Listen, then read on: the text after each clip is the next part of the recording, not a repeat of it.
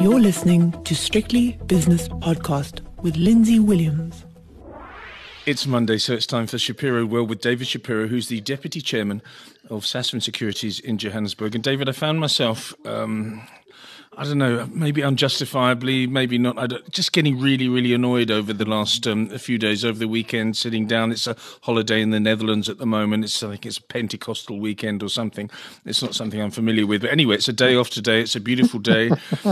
And the thing is that the bars have opened and the restaurants have opened. So I went across the road to my local bar. It's called the Food Hallen. It's an old warehouse that's been converted into lots of so-called pop-up restaurants and bars.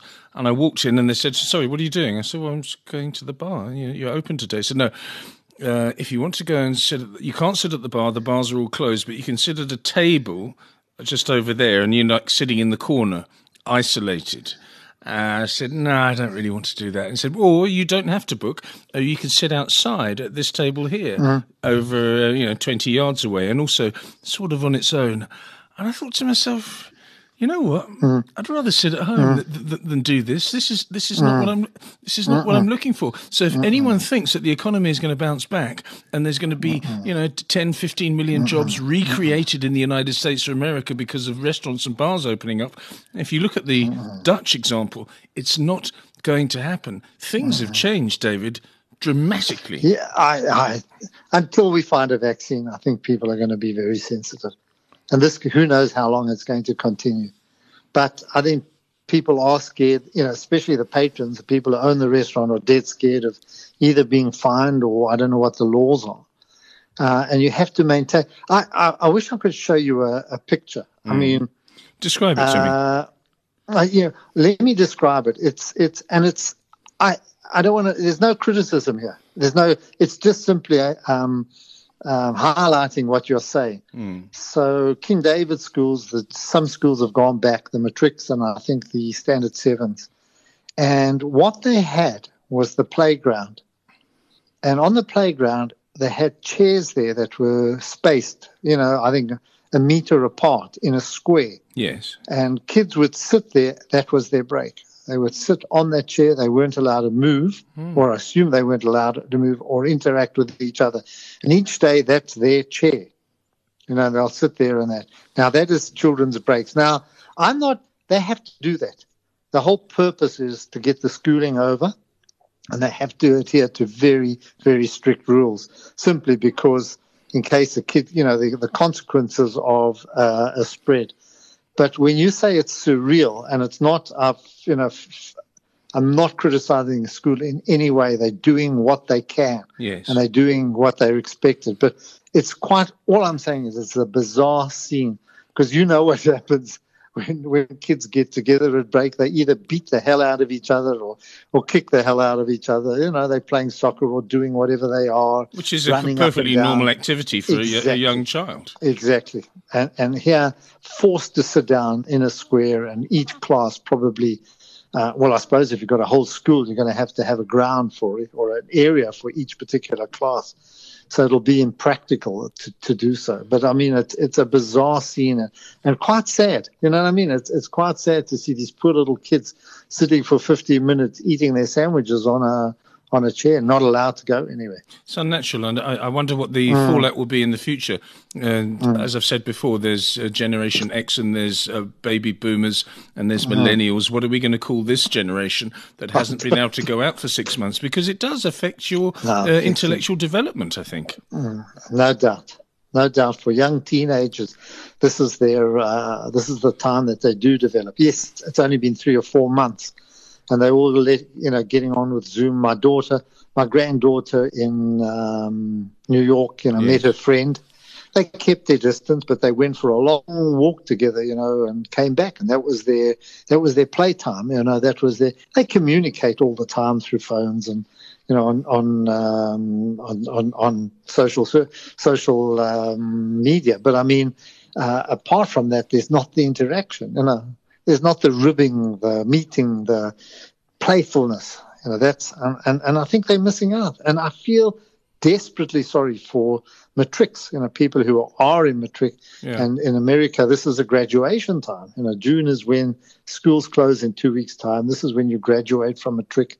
your yearbook, your prom, and all of these things are such an important part of your life and of your growing up. And it's just bypassed a generation, or certainly not a generation, a year. There's certain kids are not going to have experienced that. So it's very sad. Yeah, I got up this morning. I'll just give an example of why I don't think that the leaders know what they're up to. They're obviously human beings, and I don't think that they really know how to behave. And it makes me feel a little bit clever, actually, because I think of prime ministers and presidents and dictators all across the world, all have different views of how to handle this crisis, and none of them there's no sort of cohesion. And I got up this morning. It's a public holiday in Netherlands. I got up and I got on the tram. They wouldn't let me on the tram because I didn't have a mask. And I said, well, when did this happen? They said, well, it was passed last Friday night at 7:00. You have to have a mask to go on the tram. And I said, well, that's interesting. And then at the same time, at 11:00 and 12:00, all the bars opened, but you don't have to have a mask to go into a bar. So I have to have a mask to go on the tram to go to the bar where I'm allowed to take the mask off. They don't know what they're up to, David. I'm actually a little bit despondent about this. No, can't think of any leader that's come out on top of this. There really isn't anybody that we can feel proud of how they've handled this crisis. It's been a monumental mess up. And yes. I think we're going to look back in history and just see the confusion that actually ruled us at the moment. And you can see it. I've got to tell you something. I love the markets, and that's my qualification. I'm glad that they're up. And me too. But when you look at the news behind it, Lindsay, I mean, it's astonishing. And it's up, more and more commentators are coming out totally confused and not understanding. Even today in the news that we're seeing, the US markets are trading higher, as is the JSE. But I mean, if you think of the United States, what a monumental mess up it is. Just what's happening there. A lot of it is, of course, old issues that are coming, to the top or coming to the surface. But also, I think a huge frustration on behalf of people not knowing what's next. Are they going to get their jobs back or not? I don't. I'm giving my own take on it because I think there's huge uncertainty. And that's manifesting itself in these outcry, these riots. Do you think, David, that a lot of people? I mean, Mr. Trump put out a tweet saying 80% of the people that were agitators in Minneapolis and St. Paul, the Twin Cities, in the first couple of days of the fallout from George Floyd, who was murdered. I mean, blatantly murdered on air, on live television.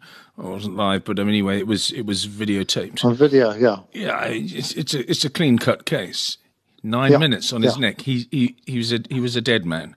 He was murdered.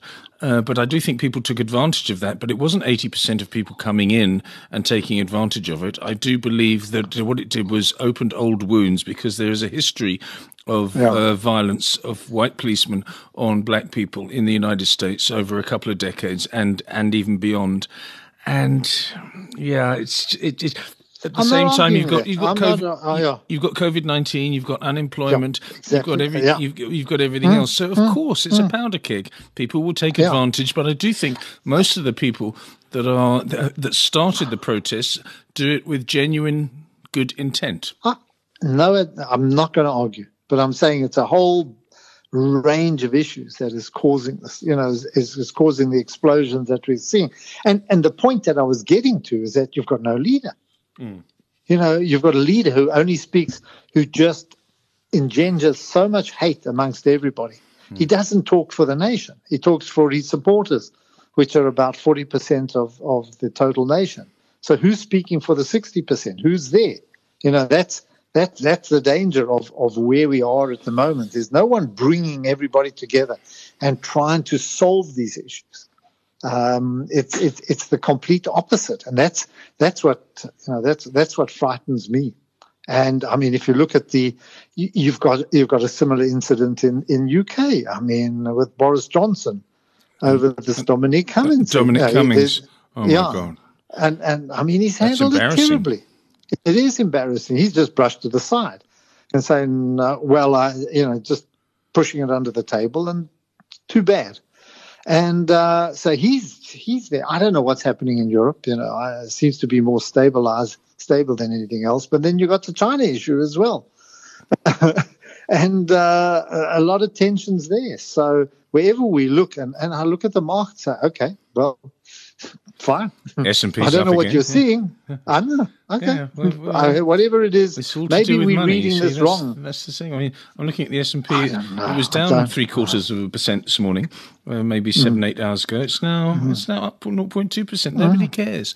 The world's largest democracy and the most powerful nation economically in the world is burning. There's 12, 13 cities that have got lockdowns, not coronavirus or COVID-19 lockdowns.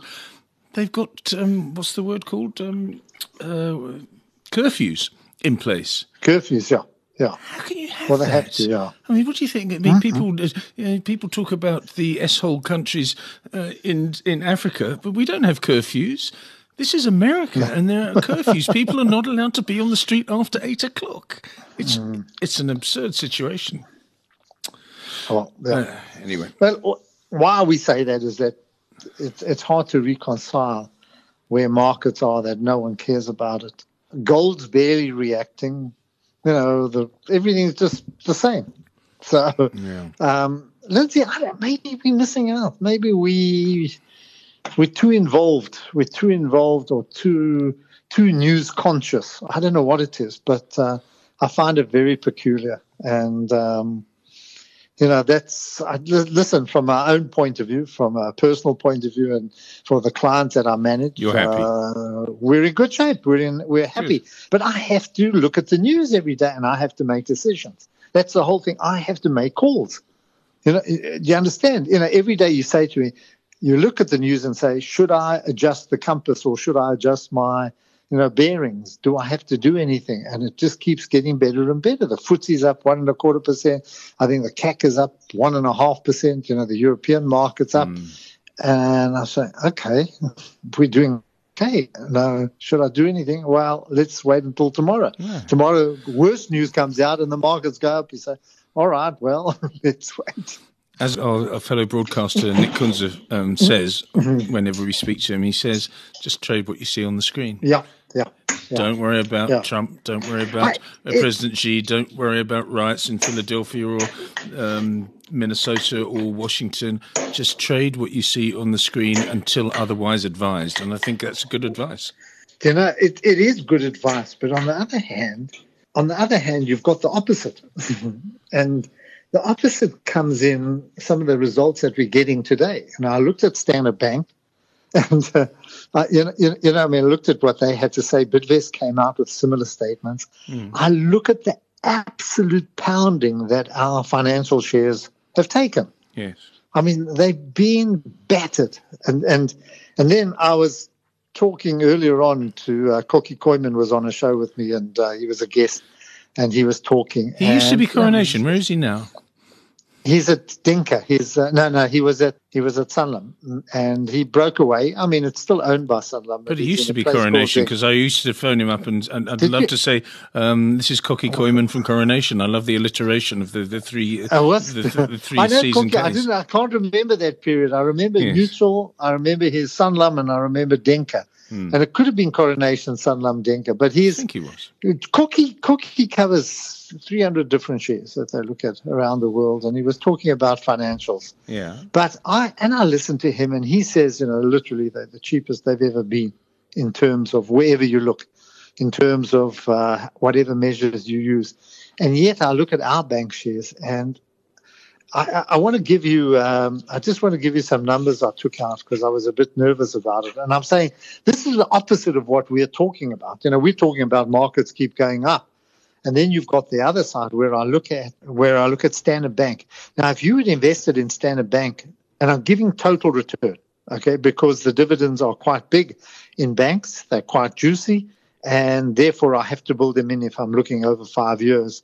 So I'm not only looking at price, I'm looking at dividends plus share performance. Okay. Now, if you bought Standard Bank, you're down 3.7% per annum for the last 5 years. So every year you're losing 3.7. And inflation was probably 5 to 6% average. You can put exactly. So you're 10% in the hole, in other words. Exactly. So I'm saying if you want to, sometimes I use the dollar, I convert it to dollars to give that kind of measure. So Standard Bank down 3.7, ABSA 7.9. Remember, I'm going to say it again. This is with dividends. Nedbank minus 11% per annum. So 5 years. Yeah, Capitec's the only one that's come out okay. That's up about 13% per annum. Investec down 9.9%. Yeah. And First Rand minus 0.10. I think you're right, although everyone's arguing in the sense that I think they're going to come under quite a bit of pressure. But they seem to put a good story across. And the other thing is, and I never talk about Sasfin. I mean, I work there and I'm not involved in management. I just do my own thing. Your share price, by the way, as you mentioned, Sasfin, is up 3.5% on my screen because you've withdrawn your cautionary announcement. You can't tell us about that, of course. No, I can. What happens is the share price is up 3.5% after being down about 8% on Friday. Yes. So and 11. I don't know what's happened. And I look at it and I say, this is a business that Roland Sassoon started. Many years ago. He listed in 1987, and he worked hard. And it's got a good name in the market. It fills a special niche, and you can buy it for 470 million. The whole company. That's what our market cap is. What's that in dollars? Just work that out in dollars. Well, divided by you 20. Can do it. I haven't got it. Well, divided by 17 or 18, yeah. So it's $20 million or something. I don't know. Yeah. Small change, isn't it? Yeah. It is small change. But it is a good company, as you quite say. It goes about its business in a dignified way, I think. It's never going to... You're not going to go to a dinner party and say, by the way, have you heard about Sasfin? But on the other hand, you're not going to go somewhere and say you're going to lose your money in Sasfin because it's always going to be a steady performer. Very. Yeah, and how they're doing now, I have absolutely no idea, and nor am I going to comment. But all I'm pointing out is this is a share price where at 14.50, this a few years ago, they sold out 25% to Wiphold, and I assume Wiphold, which is an empowerment company, did their homework, and they sold it out at 50 Rand a share, which Wiphold thought was a good price.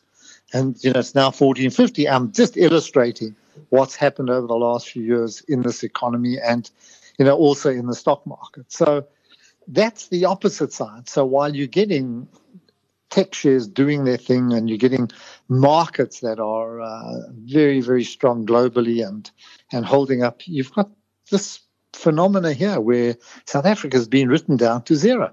What you're saying is there's been a wholesale destruction of wealth in certain areas of the JSE Securities Exchange and also the South African economy. There have been some brilliant opportunities, and if you've been clever and put as much as you can legally overseas, then you've done very well. But on the other hand, if you've stuck to your guns like certain... How can I say? Certain managers have said, no, I'm going to stick to South Africa. South Africa's going to do well. I'm sorry, you've just lost money, whether it be inflation-wise, inflation-linked, rand-linked, whatever it is. You have lost a fortune by sticking with South Africa. Exactly. Absolutely right. Does it come right? I can't make that call because the market's saying no. That's what the market says to me. If we're going to go with Nick's theory, you know what I mean? Yeah. And say, just trade what's in front of you. This is really, really harsh. And it doesn't apply to Sasfin. I just used it as an example. I understand. But if you look at Investec. I mean, Investec's been written down to nothing. It's really the combined value of Investec PLC, Investec Limited, and 91.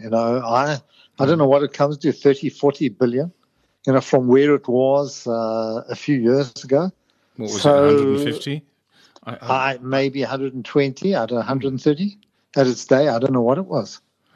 But maybe this is the opportunity of a lifetime, David. Someone asked me that story this morning, and someone asked a question around that, and I said, you know what I would do? And I'm not a derivative trader, so it's probably worth buying options. Take an option, take a call option on banks and take a call option on property shares. That's it, If you want to, you don't have to go and commit yourself and buy the shares. You take an option or buy a warrant, as they used to be, for a few years, whatever it is. I don't know the pricing. And that gives you the gearing if there is outside, if there is upside. If there's not, well, you just write off the cost of the option. I think you're 6 months ahead of your time, or the person that you were speaking to is 6 months ahead of their time. I always have really, really good ideas, and when I have the good idea, I invest in the good idea, and then a year later, I've lost my money, and then 2 years later, I say to you, look, I told you that was going to happen. I think it's a little bit early to do that, but it is going to happen. I think so. Eventually. But that's why I'm doing that. That's why I'm saying I'm not buying the shares. I say if you feel that absolute urge to do it, then I would buy an option. Maybe you can get the options cheaper here, and they can be very, to be honest, Lindsay, I wouldn't even know where to go. I wouldn't even know where to go to buy them, or I don't know if we're allowed to. I can point you in a couple of directions, but I'd love to price them. Yeah, no, I'd love to price them and look into it and say, okay, I'm prepared to buy some options on these. If I'm going to stay in South Africa. Yeah, the volatility index has gone from 80% down now into the 20s again, and that is what the pricing structure of an option is based upon, how much volatility there is. So you can buy cheap calls and cheap puts at the moment because when the market goes up, everyone's happy and there's no volatility. It's going up and up and up every single day. But we'll talk about this. Maybe we should have a chat with a derivatives trader one day, you and I. Well, does Nick know anything? I mean, was he just a pretty boy? Is he a pretty boy? No, he knows nothing. Not even pretty? No.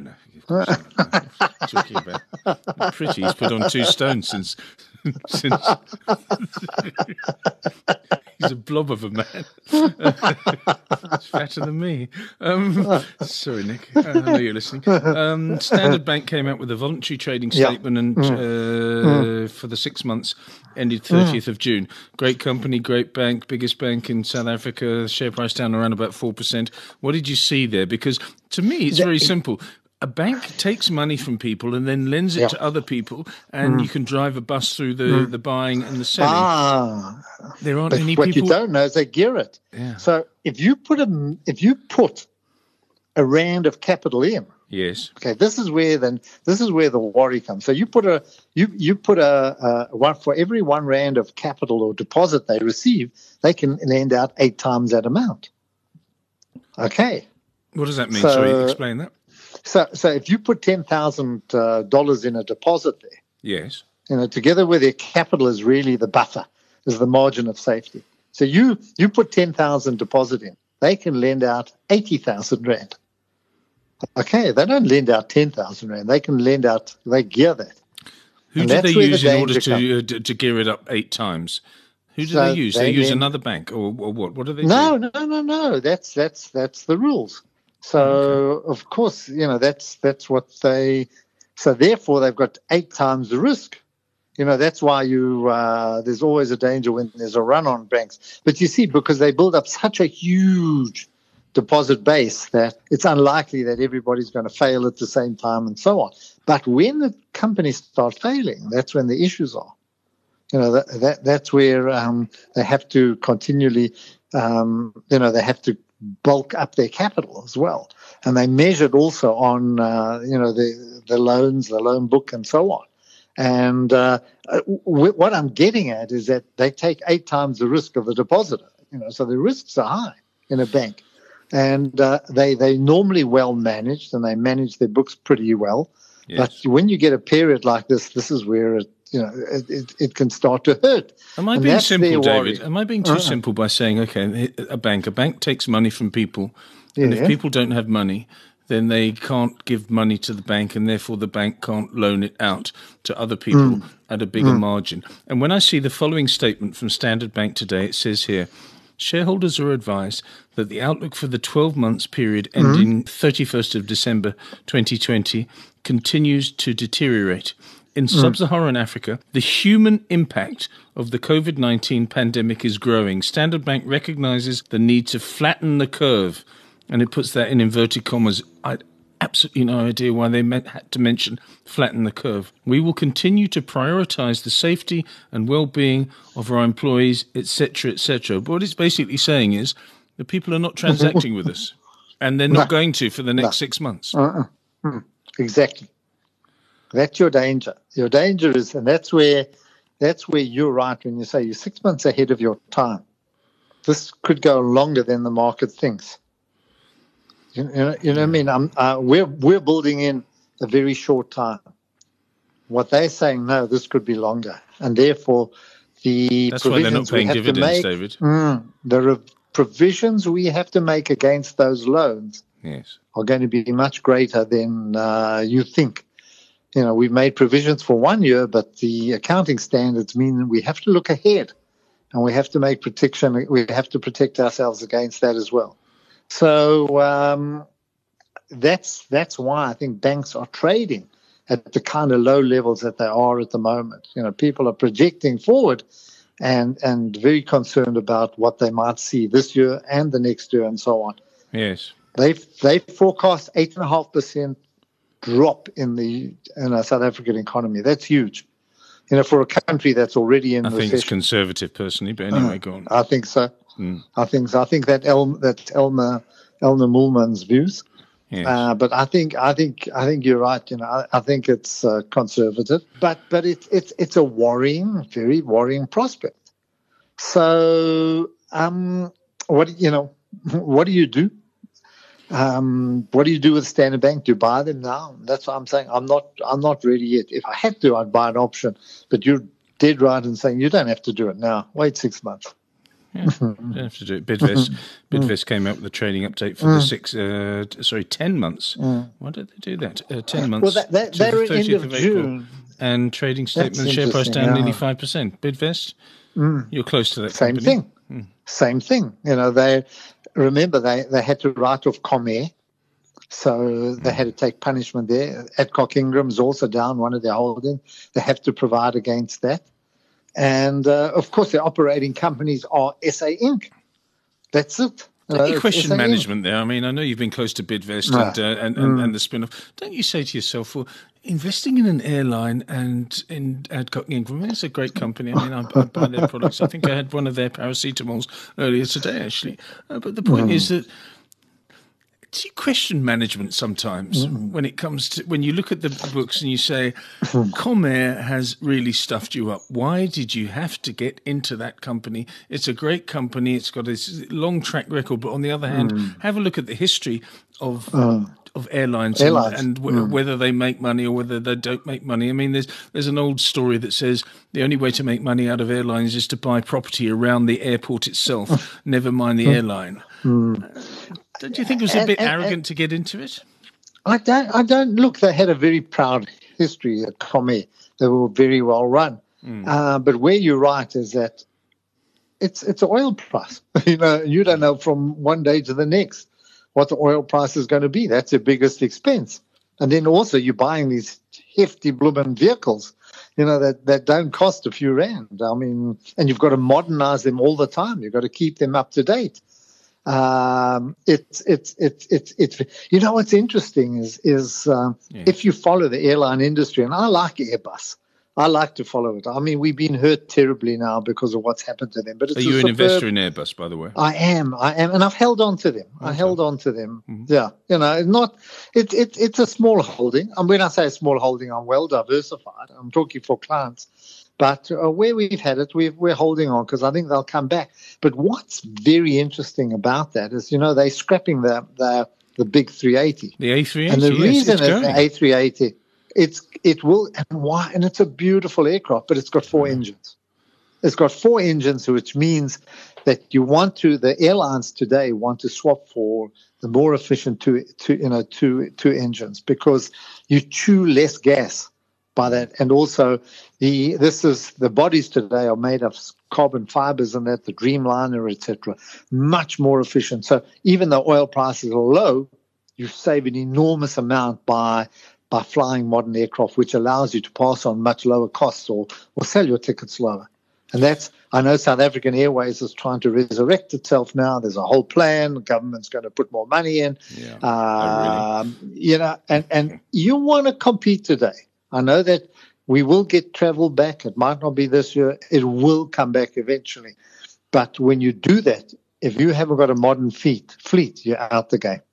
That includes everything. And can you imagine the toilets now, Lindsay? What do you mean? Hey, can I imagine the toilets? In the aircraft, in an aircraft. Okay. You can't have those old stinky toilets anymore. You've got to have modern ones that, are properly hygiene.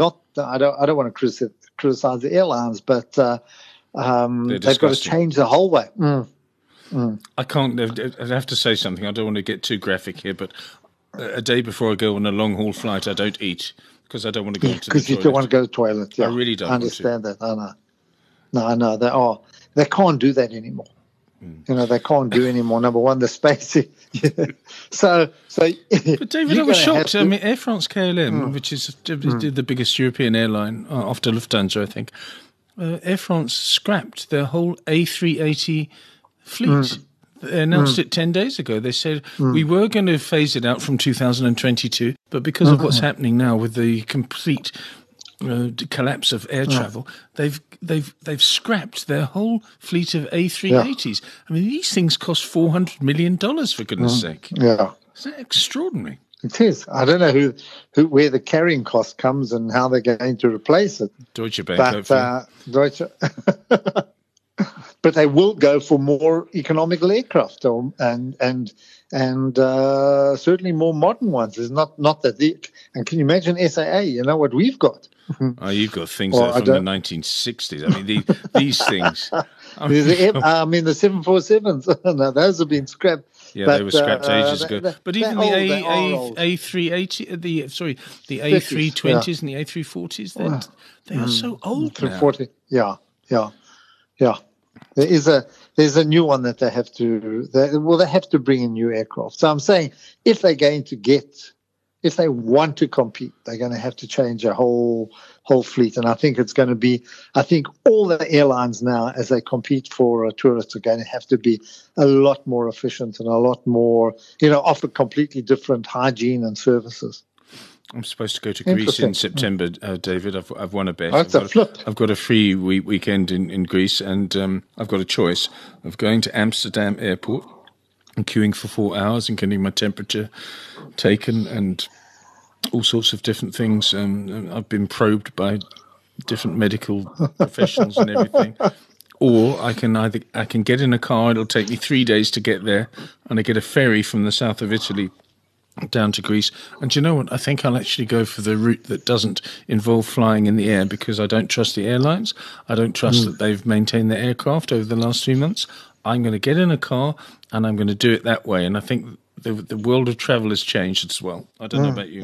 Well, it's more and more people are driving now.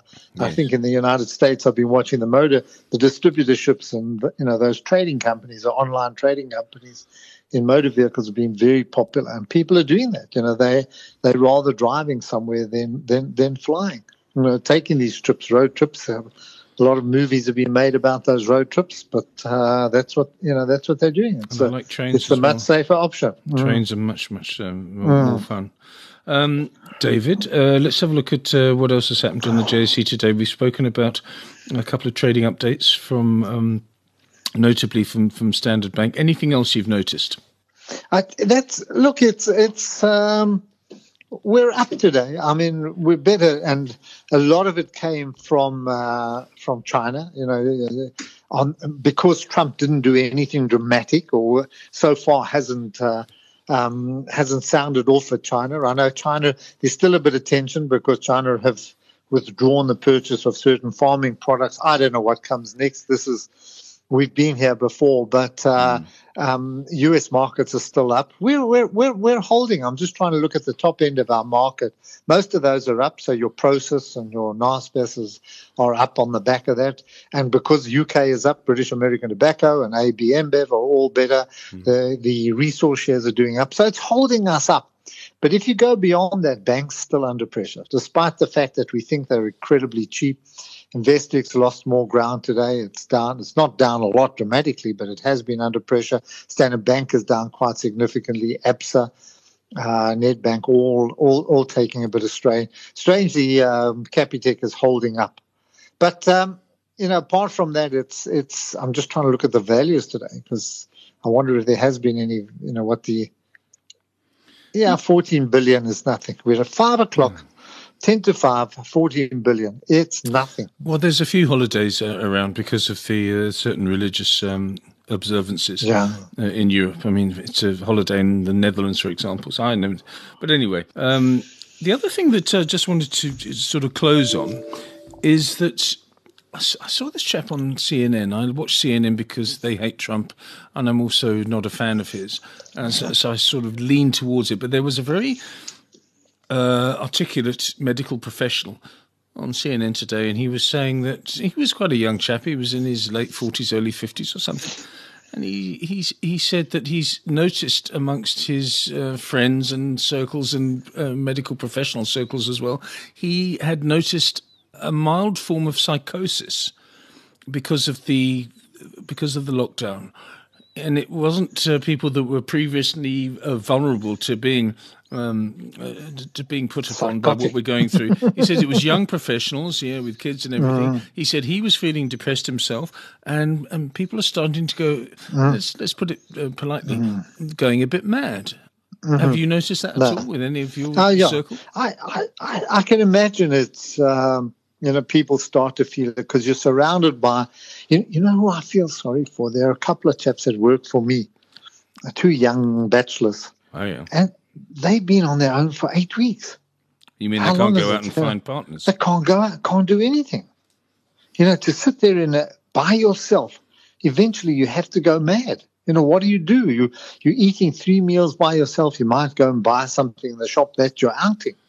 I bumped into on Saturday morning. I was running and I saw a couple there, and the chap was, obviously finished his training. And I said, "Oh, you're a personal trainer?" He says, "No, this is the only way we can meet. They won't allow my girlfriend into my complex. Oh. They won't allow her in. So when I go running, we run together. We go for a run together. That's our relationship. And then when they finish exercise, say goodbye, and that's it. And that's." It's got to tell on you. I mean, after a week or 2, it's fine, but after a long time, I mean, it does play on you. Yeah, it does. I'm holding my sanity there, just about. Yeah, because you've been through it all before. You've been through World Wars and Cold Wars, World Wars. But I'm serious. This chap genuinely said that he was getting depressed himself. He was worried about the future of his children, and he says that in his practice he saw people that were showing signs of psychosis, which I think is quite disturbing for future generations. Yeah, I know. I'm going mad. No, of course. Anyway, David, thank you very much for your analysis, the extended analysis. That's David Shapiro. He's the Deputy Chairman of Sasfin Securities in Johannesburg, and that was Shapiro World. The views and opinions expressed in these podcasts are those of Lindsay Williams and various contributors and do not reflect the policy, position, or opinion of any other agency, organisation, employer or company associated with strictlybusinesspodcast.com. Assumptions made on the analyses are not reflective of the position of any other entity other than the speaker or the author. And since we are critically thinking human beings, these views are always subject to change, revision and rethinking at any time. Please do not hold us to them in perpetuity.